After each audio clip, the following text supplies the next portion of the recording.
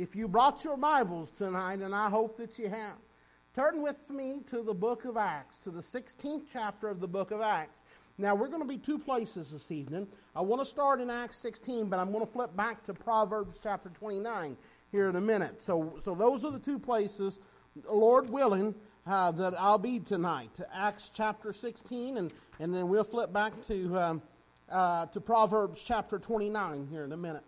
Acts chapter 16, I want to begin at the 6th verse, and we'll read verses 6 through 10. We'll read those 5 verses, and then we'll go to the Lord together in a word of prayer. Acts chapter 16, starting with verse 6. Now, you're going to have to excuse me. There's some names of some places I've never been to before, and so I don't know that I'll get the pronunciation right on all of them. Acts chapter 16, verse 6 says, "Now when they had gone throughout Phrygia, in the region of Galatia, and were forbidden of the Holy Ghost to preach the word in Asia, after they were come to Mysia, they essayed to go into Bithynia, but the Spirit suffered them not. And they, passing by Mysia, came down to Troas, and a vision appeared to Paul in the night. There stood a man of Macedonia, and prayed him, saying, Come over into Macedonia, and help us. And after he had seen the vision, immediately we endeavored to go into Macedonia, assuredly gathering that the Lord had called us for to preach the gospel unto them." Let us go to the Lord together in a word of prayer. Heavenly Father, Lord, we just humbly come before you tonight.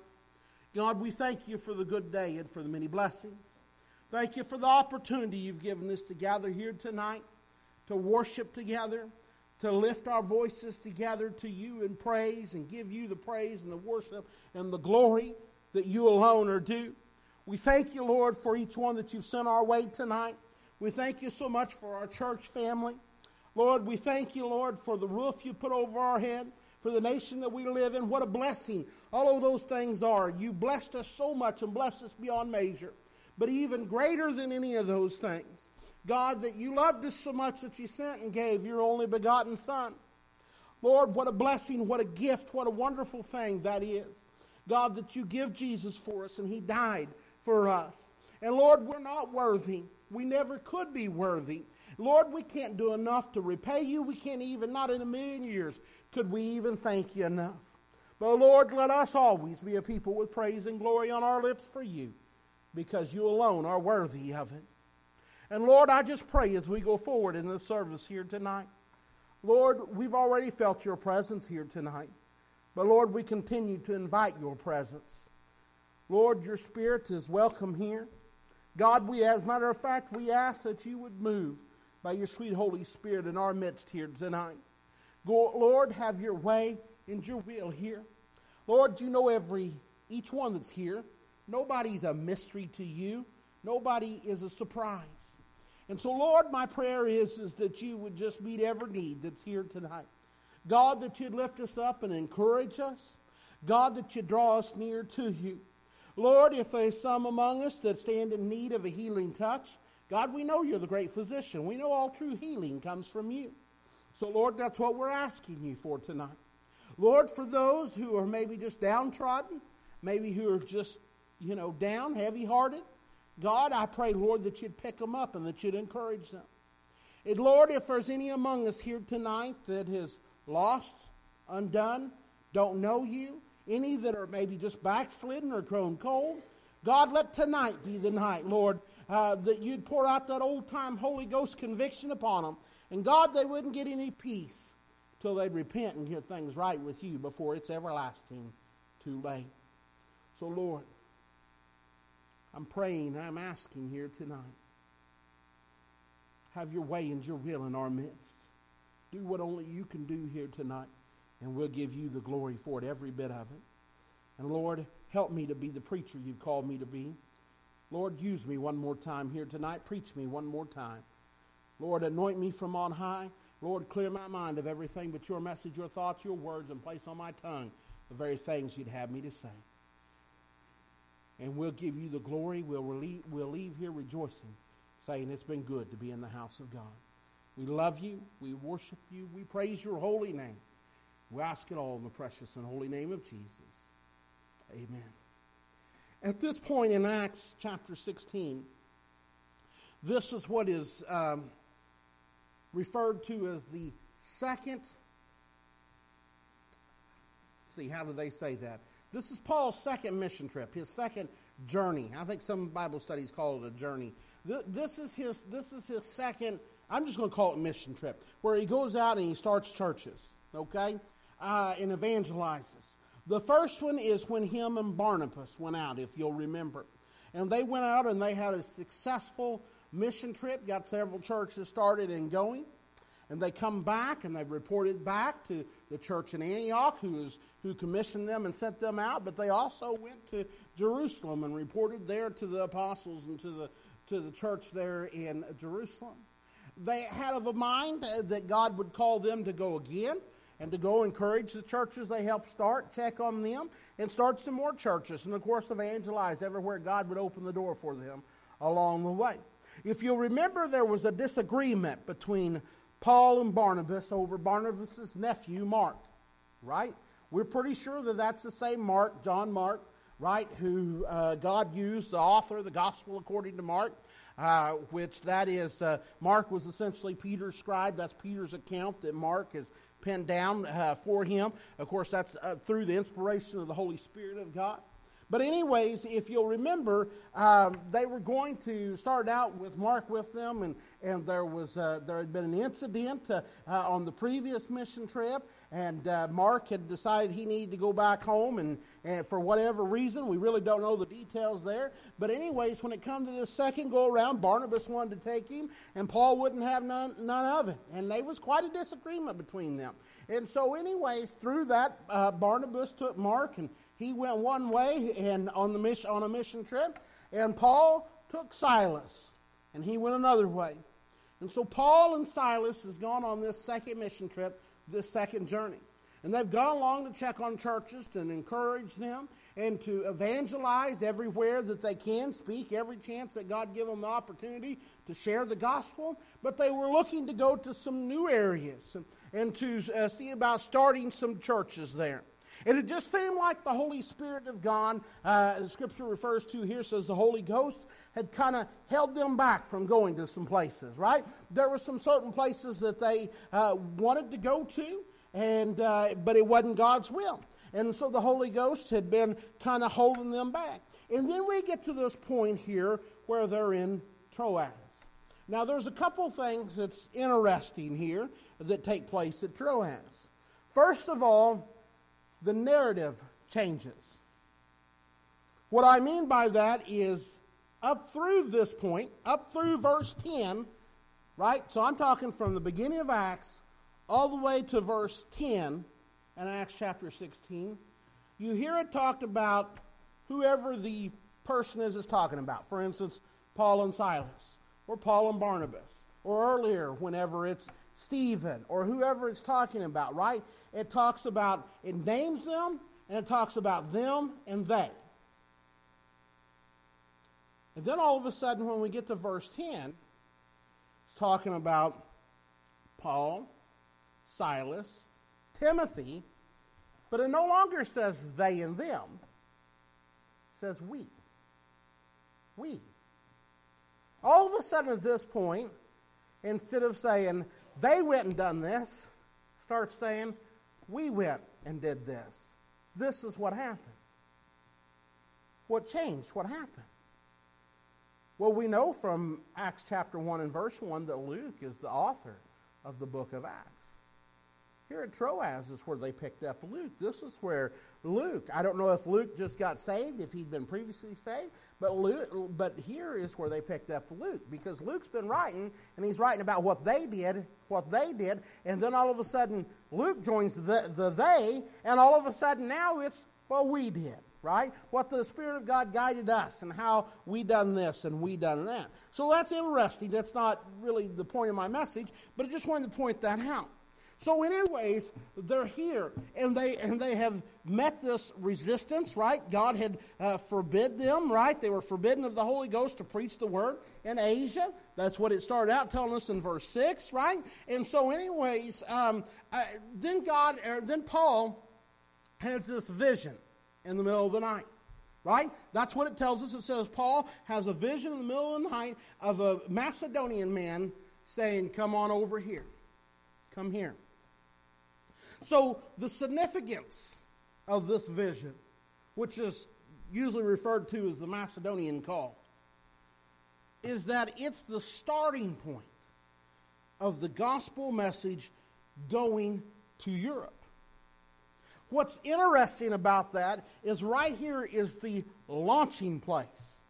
This is where when they cross the Aegean Sea and go over to what's modern day Greece, and begin the gospel for the first time is preached in what we know today is Europe.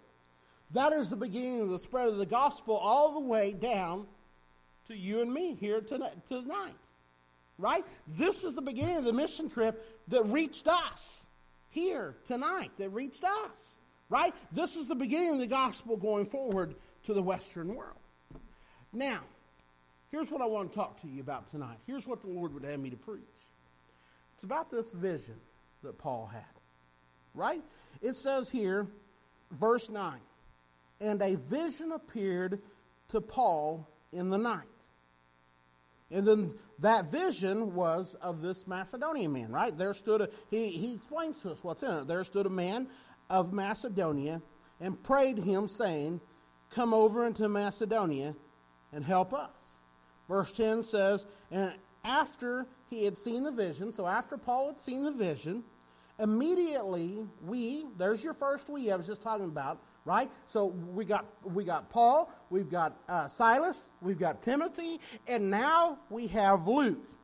Immediately we endeavored to go into Macedonia. We recognized immediately that's what God wanted us to do. That's what Luke is saying here, to go into Macedonia, assuredly gathering that the Lord had called us for to preach the gospel unto us. In other words, he's saying there's no doubt. That's what God was asking us to do.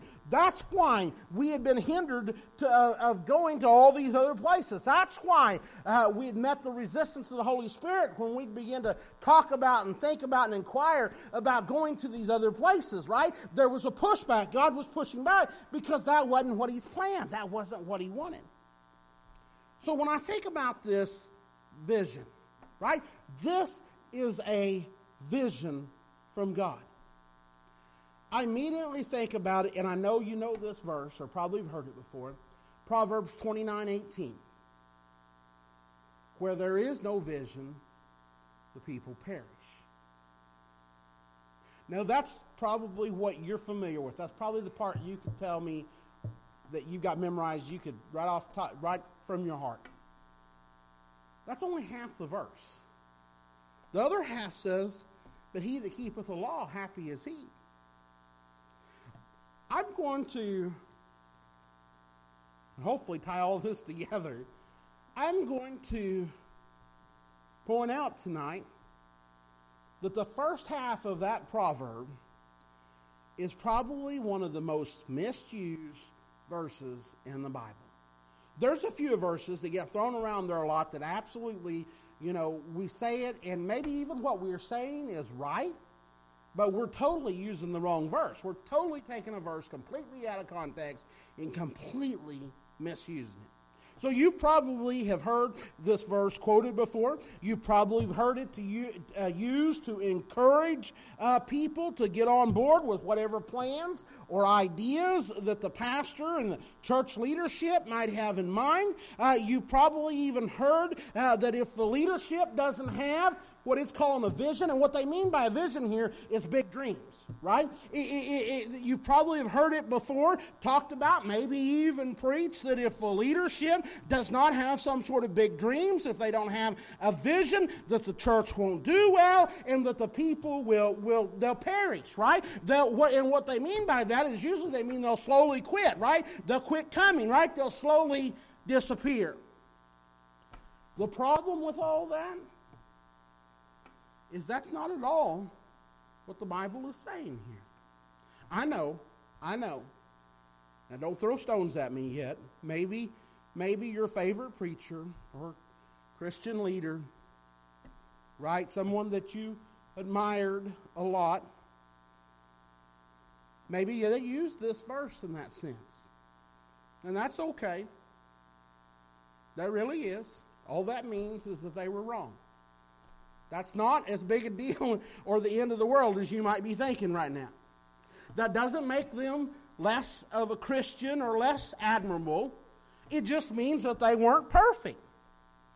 I'm sure every single one of us, all of us, at some time or another, was wrong, right? I am quite sure. As a matter of fact, I won't get into all of it, but it was kind of come out in a Bible study one time what a certain verse meant. And I was I was a little bit taken back by it, and that's not what I had thought that it meant. And I even come across some old sermon notes of mine where I had totally misused it. That kind of thing, it happens. Vision, let's get back here though. Vision in this verse does not refer to one's ability to formulate future goals and plans. God is the one that forms the goals and the plans. Think about Paul and Silas and them. They had all kinds of plans. They had good plans, right? They were wanting to go to these different towns. They were wanting to evangelize. They were wanting to start churches and stuff. You might even say they had a vision for some of these places, like Mysia and Bithynia, however you say them places. Problem is it wasn't God's plan for them. It wasn't God's vision. God is the one who forms the goals and the plans. Now, don't get me wrong. Don't misunderstand me. A pastor should have some vision and some drive in the sense that we normally use that term, right?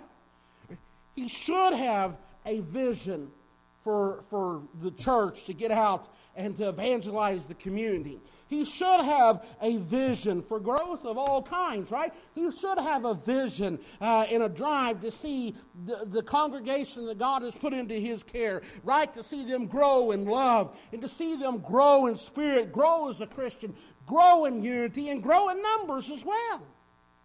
In other words, he should have a vision, a desire, a drive for real kingdom growth. Matter of fact, I'd say the pastor must have this drive. He must have a vision. And the congregation must have that same drive, and they must have that same vision. But let me tell you something.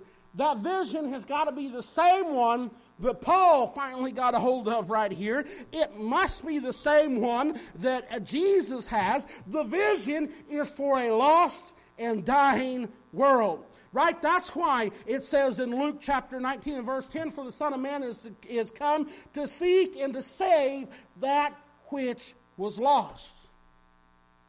But that right there does not, and it's what I'm trying to get at, that doesn't exactly cover all of what's being said here in Proverbs 29:18. When we look, and if you've already marked it or not, flip over there.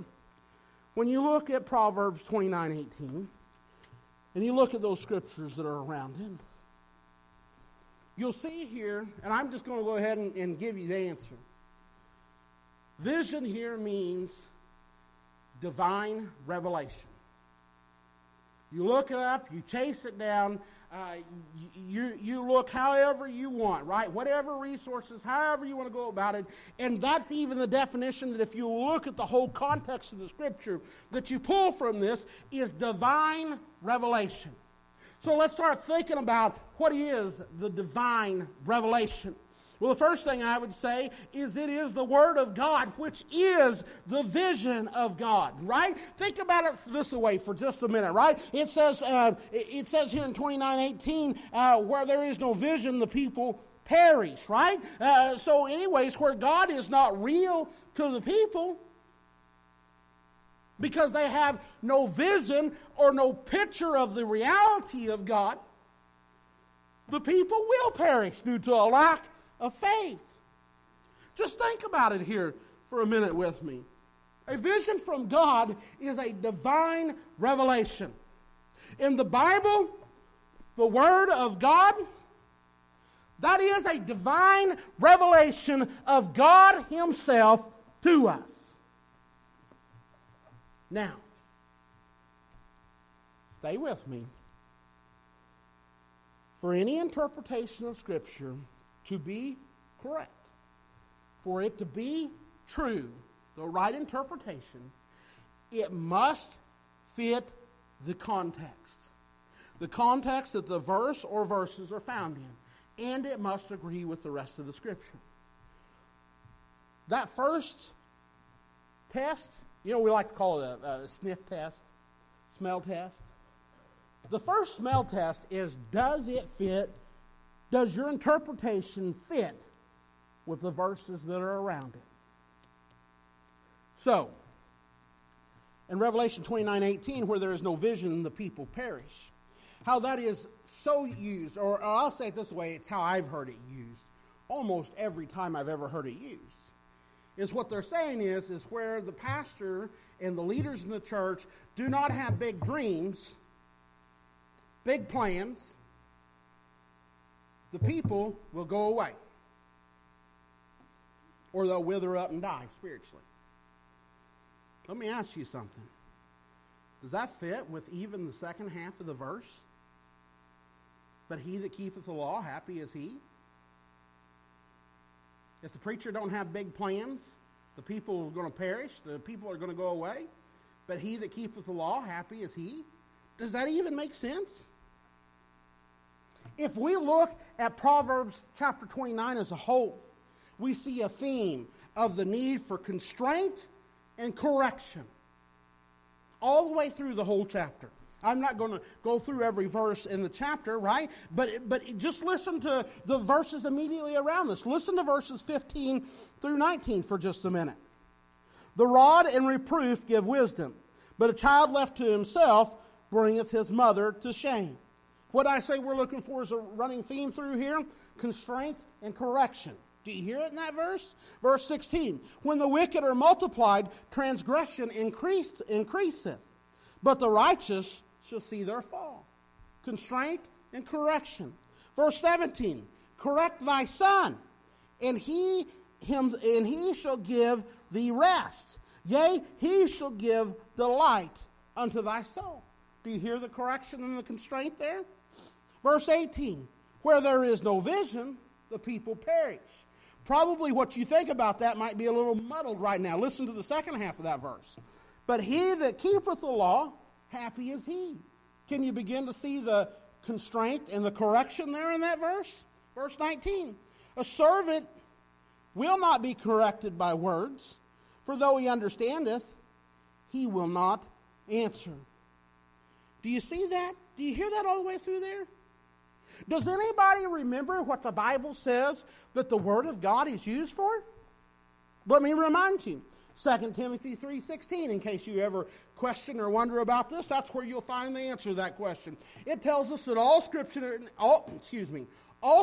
is given by inspiration of God. Right? It tells us the source of Scripture. All of it is given by inspiration of God. Right? It does not come by the will of man. Right? It is not because man, wanted that or that's what he desired. No, Scripture comes by inspiration of God. That means it was literally breathed out by God. And is profitable for doctrine, right? Doctrine means what we teach, right? What we believe and what we teach, right? That's our doctrine, right? So he says it's profitable for doctrine, and then he goes through a whole list here. For reproof, for correction, for instruction, and righteousness. Do you see a connection here? Constraint and correction. That's what we're talking about in Proverbs 29. That's what it's talking about there. In the second half of verse 18, it says, but he that keepeth the law, happy is he. What's it talking about when it says keepeth the law? It's talking about the Word of God, right? That's what they had at that point, right? So he that keeps the Word of God, he that keeps God's Word, God's rules, God's command, what God has instructed them to do, happy is he. So put that together with the first half, right? That first half is not going to mean something completely different, completely out of context, right? So anyway, so when we look at the first half, it says, where there is no vision, the people perish, right? What is a vision? It's a divine revelation. Where there is no divine revelation, the people will perish, right? Where there is no vision of God, where there is no Word of God, the people will perish. The vision is the true Word of God. And without it, people are perishing. Where the Word of God is silenced. Can we think of some places in the world today where the Word of God is being silenced? Where the Word of God is silenced. What about where the Word of God is absent? Can we think of some places, right? Not only where it's been silenced, but can we think of some places that maybe have never even received the Word of God yet? Where the Word of God is silenced, where the Word of God is absent. What will happen? The people will cast off all restraint.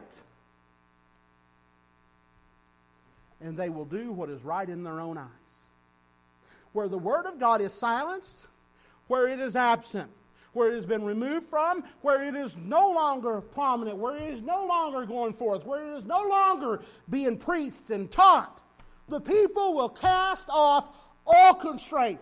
That's what Proverbs chapter 29 is talking about, right?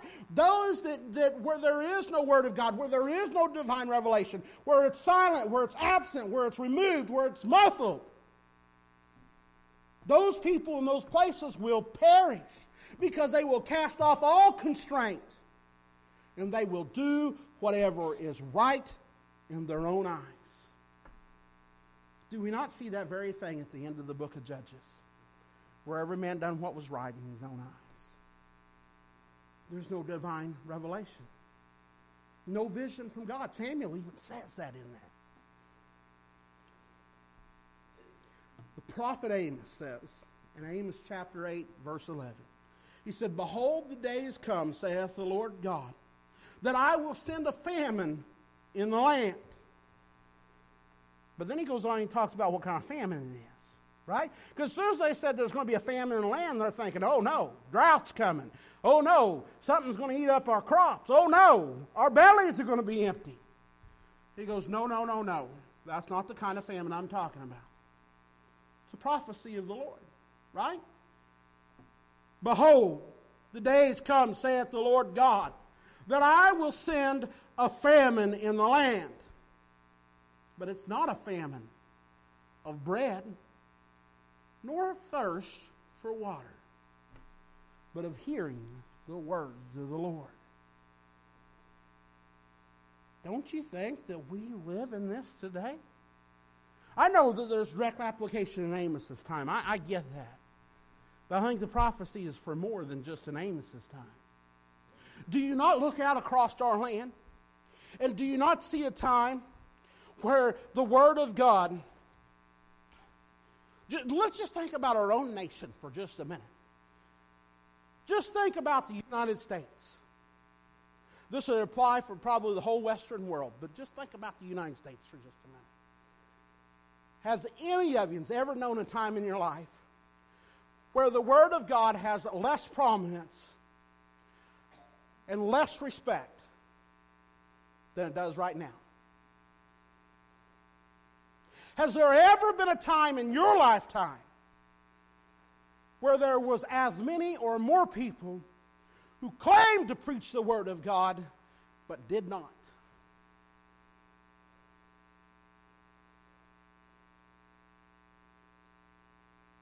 What's happening? What's happening? Would it be fair to say that our society and the people in our land are casting off all restraint? Would it be fair to say that we live in a time where men are doing what is right in their own sight? Could we not look back just a few years? And one of the things that really opened my eyes, and you just forgive me as being young and ignorant at the time, but one of the things that really opened my eyes is when the Supreme Court ruled that same-sex marriage was okay, that was marriage. Could you think of a better example of all restraint being cast off? Men lusting for men, women lusting for men. And as a society, we do what is right in our own eyes. And we say, you know what? There's nothing wrong with that. You know what? That's fine. And if you're not okay with it, then there's something wrong with you. You're some sort of phobe, right? Homophobe or this-a-phobe or that-a-phobe. Well, I guess if you're going to say that, then call me a God-phobe, because that's who I fear. Hallelujah. Right? You understand that, right? Phobe means a fear of something, right? I ain't afraid of no gay people, but I am afraid of what God would do. I am afraid of the wrath of God. I am afraid of upsetting my heavenly Father. Hallelujah. Glory to God. They can cast off all restraint, and they can do whatever is right in their own eyes. But I'm going to tell you right now, we've got to stand for the Word of God. We've got to preach the truth. There may be a famine in the land for the Word of God, but glory to God, we still need to be a beacon of light here. We still need to preach the gospel. Oh, church, it sickens me so much. You turn on the TV, and what do you see? Is there any programs on regular TV that doesn't have at least one main character who's gay? I'm talking on Channel 3, Channel 10, ABC, NBC, CBS, Fox. If you can think of one, you tell me afterwards, right? That's currently being made. I'm not talking about the Little House on the Prairie reruns or the Andy Griffith reruns. I like those a lot. But I'm talking, is there anything that's coming out of Hollywood right now that don't have a main character who is gay? What do you think's going on there? What do you think's happening? What agenda do you think they're trying to shove down our throat? What do you think they're trying to indoctrinate our children with?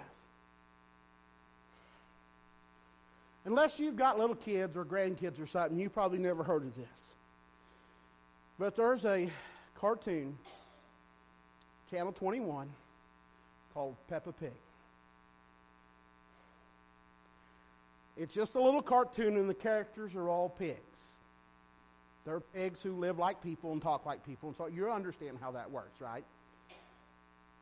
Jennifer, some of the kids that she babysits, I mean, they're, she's got them all the way from, she's got a newborn baby all the way up to in preschool, She's got a couple of them that's around 3 years old right now. One little boy, is he 3 yet? He's 2, he'll be 3. He don't say a whole lot of words plain, but he says Peppa Pig. He likes to watch Peppa Pig. That's a treat. He likes Peppa Pig. The others like it too. Here's the reason I'm telling you about Peppa Pig. Now, not that I've sat and watched a ton of Peppa Pig, but I've seen a little bit of it. I never really saw nothing wrong with it. I mean, there's some things I wish they did different. And then all of a sudden, within the last month, 3 weeks ago, they introduced a new family into Peppa Pig that's one of the friends of the neighbors or whatever, who is their first same-sex couple. This cartoon is targeted right at 2, 3, 4-year-olds. By the time they get 5 or 6, they're not even interested in that kind of cartoon anymore. What do you think's happening there? What do you think they're doing? There's a famine in the land for the Word of God, Scott. And they've cast off all restraint. And they're doing what is right in their own eyes. That's why the Bible tells us that where there is no vision, people perish. Look, as much as your preacher and your pastor and your leaders need to have formulated some plans and have a vision for reaching the people in your community and so on and so forth, that's not what that verse is talking about. That is talking about where that Word of God, where it is absent, where it is not going forward, right? We live in a day and a time where the Word of God is ridiculed. I don't know if you realize that or not, but there's people that make fun of us because we believe the Word of God, right? They call it fairy tales and myths and things like that all the time, right? They openly mock us, right? And say that we're, Neanderthals, and say that we're just dumb hicks and things like that because we literally believe the Word of God. What are they doing? They're casting off all restraint and doing what is right in their own sight, because we live in a time and a day and in a society where there is no vision. Divine revelation. How can you mock the Word of God? How can you say things like that? You can only say things like that because you don't believe in the reality of God. You don't believe that He's real. You don't believe that He really exists. You don't believe that He will do what He said in His Word that He will do. So, church, what is our job? What do we need to be doing? I've been saying it for a long time. I need to actually do it. Or if one of you feel like, you know what, I'm tired of hearing the preacher talking about it, I'm just going to do it. You go ahead and do it. I've been saying on the back of that sign for almost 10 years now. The church sign, the back of it. When you go out, there ain't nothing on the back of it. It ain't doing no good. What it needs to say is tell somebody about Jesus. Right? That's what we need to leave here, is with a mind to share the Word of God, with a mind to spread the gospel, with a mind to share the vision of God with a lost and dying world. We need to get a vision to take them, the vision, the divine revelation. The community right here around us. Do you not see that here in Mountain Grove and Norwood and Kabul? The community right here around us. They're the same as the Macedonians in Paul's day, right? Just as they were calling for Paul to bring them the Word of God, they are calling for us today to bring them the Word of God. Do you hear me, church, tonight?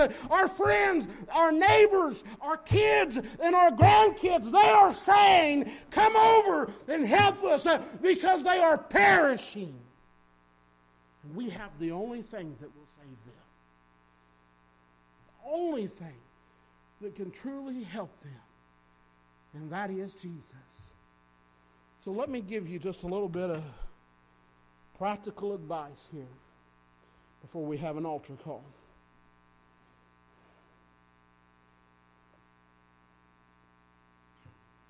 First thing is, the church house is a great, fantastic place to bring lost people, if you can get them to come. Anybody that's ever invited somebody lost, you understand what I'm saying, if you can get them to come. I can't think of a better place. I'd rather see you bring them to the house of God than to see you take them to a restaurant, to the grocery store, to wherever. I'd rather see you bring them to the house of God. That is an absolute fantastic place to bring lost people if you can get them to come. But listen to me. If your only plan to get the gospel to them, right, to get the Word of God to them, to lost people, so that they won't perish, if your only plan is inviting them to church, then you are missing a huge opportunity to spread the gospel, and you are falling far short of what God expects of you. Invite them. Please invite them. But please, that is not the end of your job, of your duty, of your obligation, of what God expects of you. That cannot be your only plan. God expects far more of you than that. So yes, invite them to church, of course. Like I said, that's obvious. That's wonderful. That's bare minimum. But don't just invite them to church. There's a good chance, honestly, and I don't mean to discourage you from inviting them, but how many people come that you invite? 1 out of 10? That's a pretty average statistic. You might get a little better, if you're really good at it, you might get a little better response than that.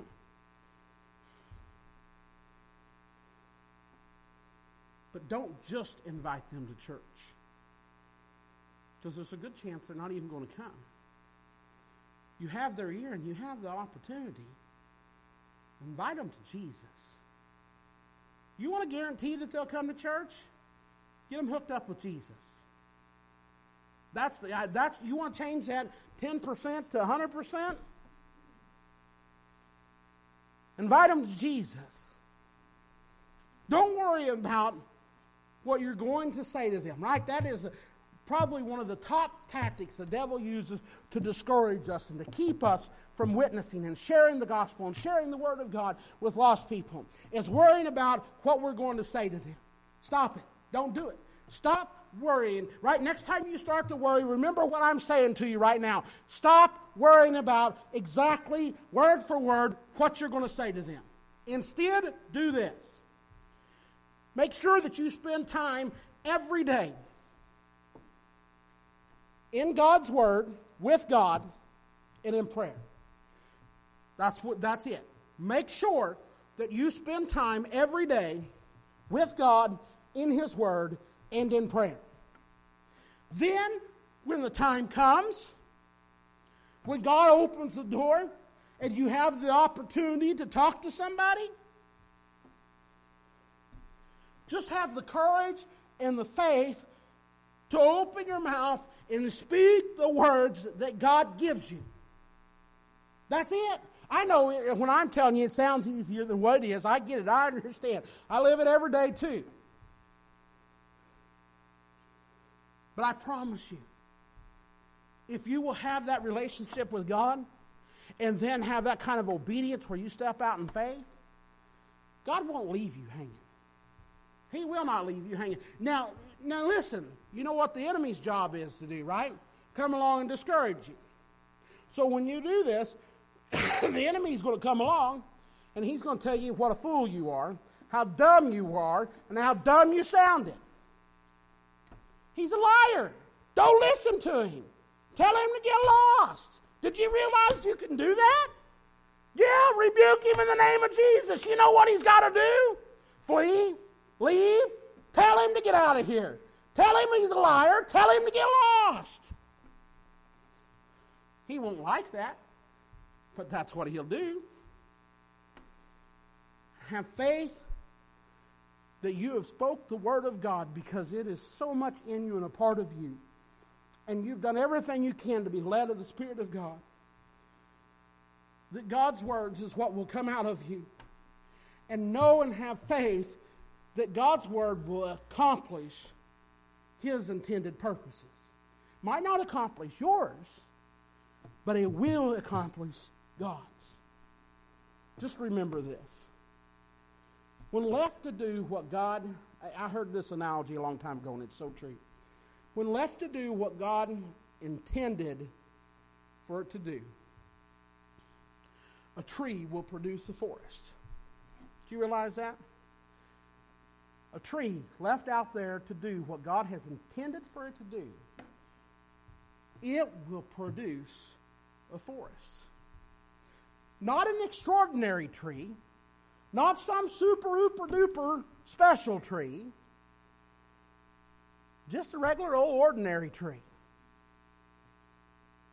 Just a regular old run-of-the-mill ordinary tree. Do you see where I'm going? You know, we feel like we got to be some sort of super spiritual, super, ooper, duper Christian in order to win people to Jesus. In order to make a change, in order for God to use us to spark a revival in somebody's life, in somebody's family, in a city, in a nation.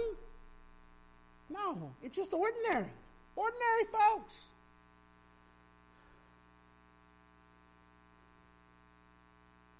The command to us from the beginning is to be fruitful and multiply. He's talking to Adam and Eve. He commands them to be fruitful and multiply. He does it again to Noah, right? He's talking to them to be fruitful and to multiply. Do you realize that command is still for us today? Be fruitful and multiply. But I think for us, he's talking in a spiritual sense. We're to go out. And I know Jesus has said it in different ways over and over. Right? We're to go out and we're to be a witness. We're to win the lost to the kingdom of God. Right? We're to teach them everything that he taught us. We're to baptize them just like we did this morning. We're to be fruitful and to multiply, adding souls to the kingdom of God. The commission is to go out and to make disciples. Jesus' teaching was to go out and to compel them to come into his kingdom, that his Father's house may be filled. Sharing the word is the way that we do that. And he promises that his word will not return void. It will do just exactly what God intended for it to do. You just have to do what God intended for you to do. Do you understand what I'm saying? God's word will do exactly what he intended for it to do. It will not return void. It will accomplish his purposes. All we've got to do is go out and do what God intended for us to do.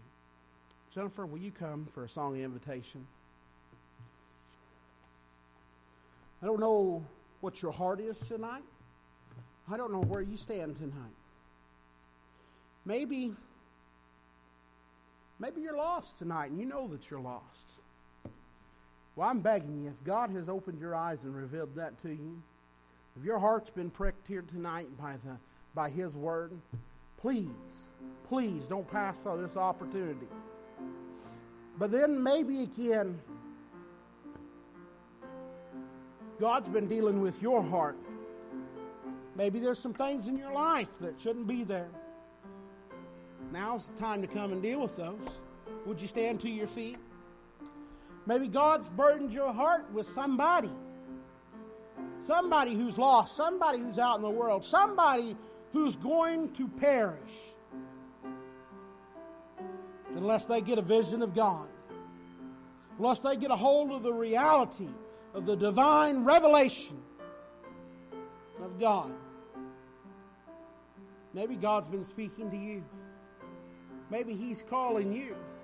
Maybe they are your Macedonian man who's calling you. Come over here and help. God's dealing with your heart. Would you come tonight? If you've got a burden, whatever it is, would you come tonight?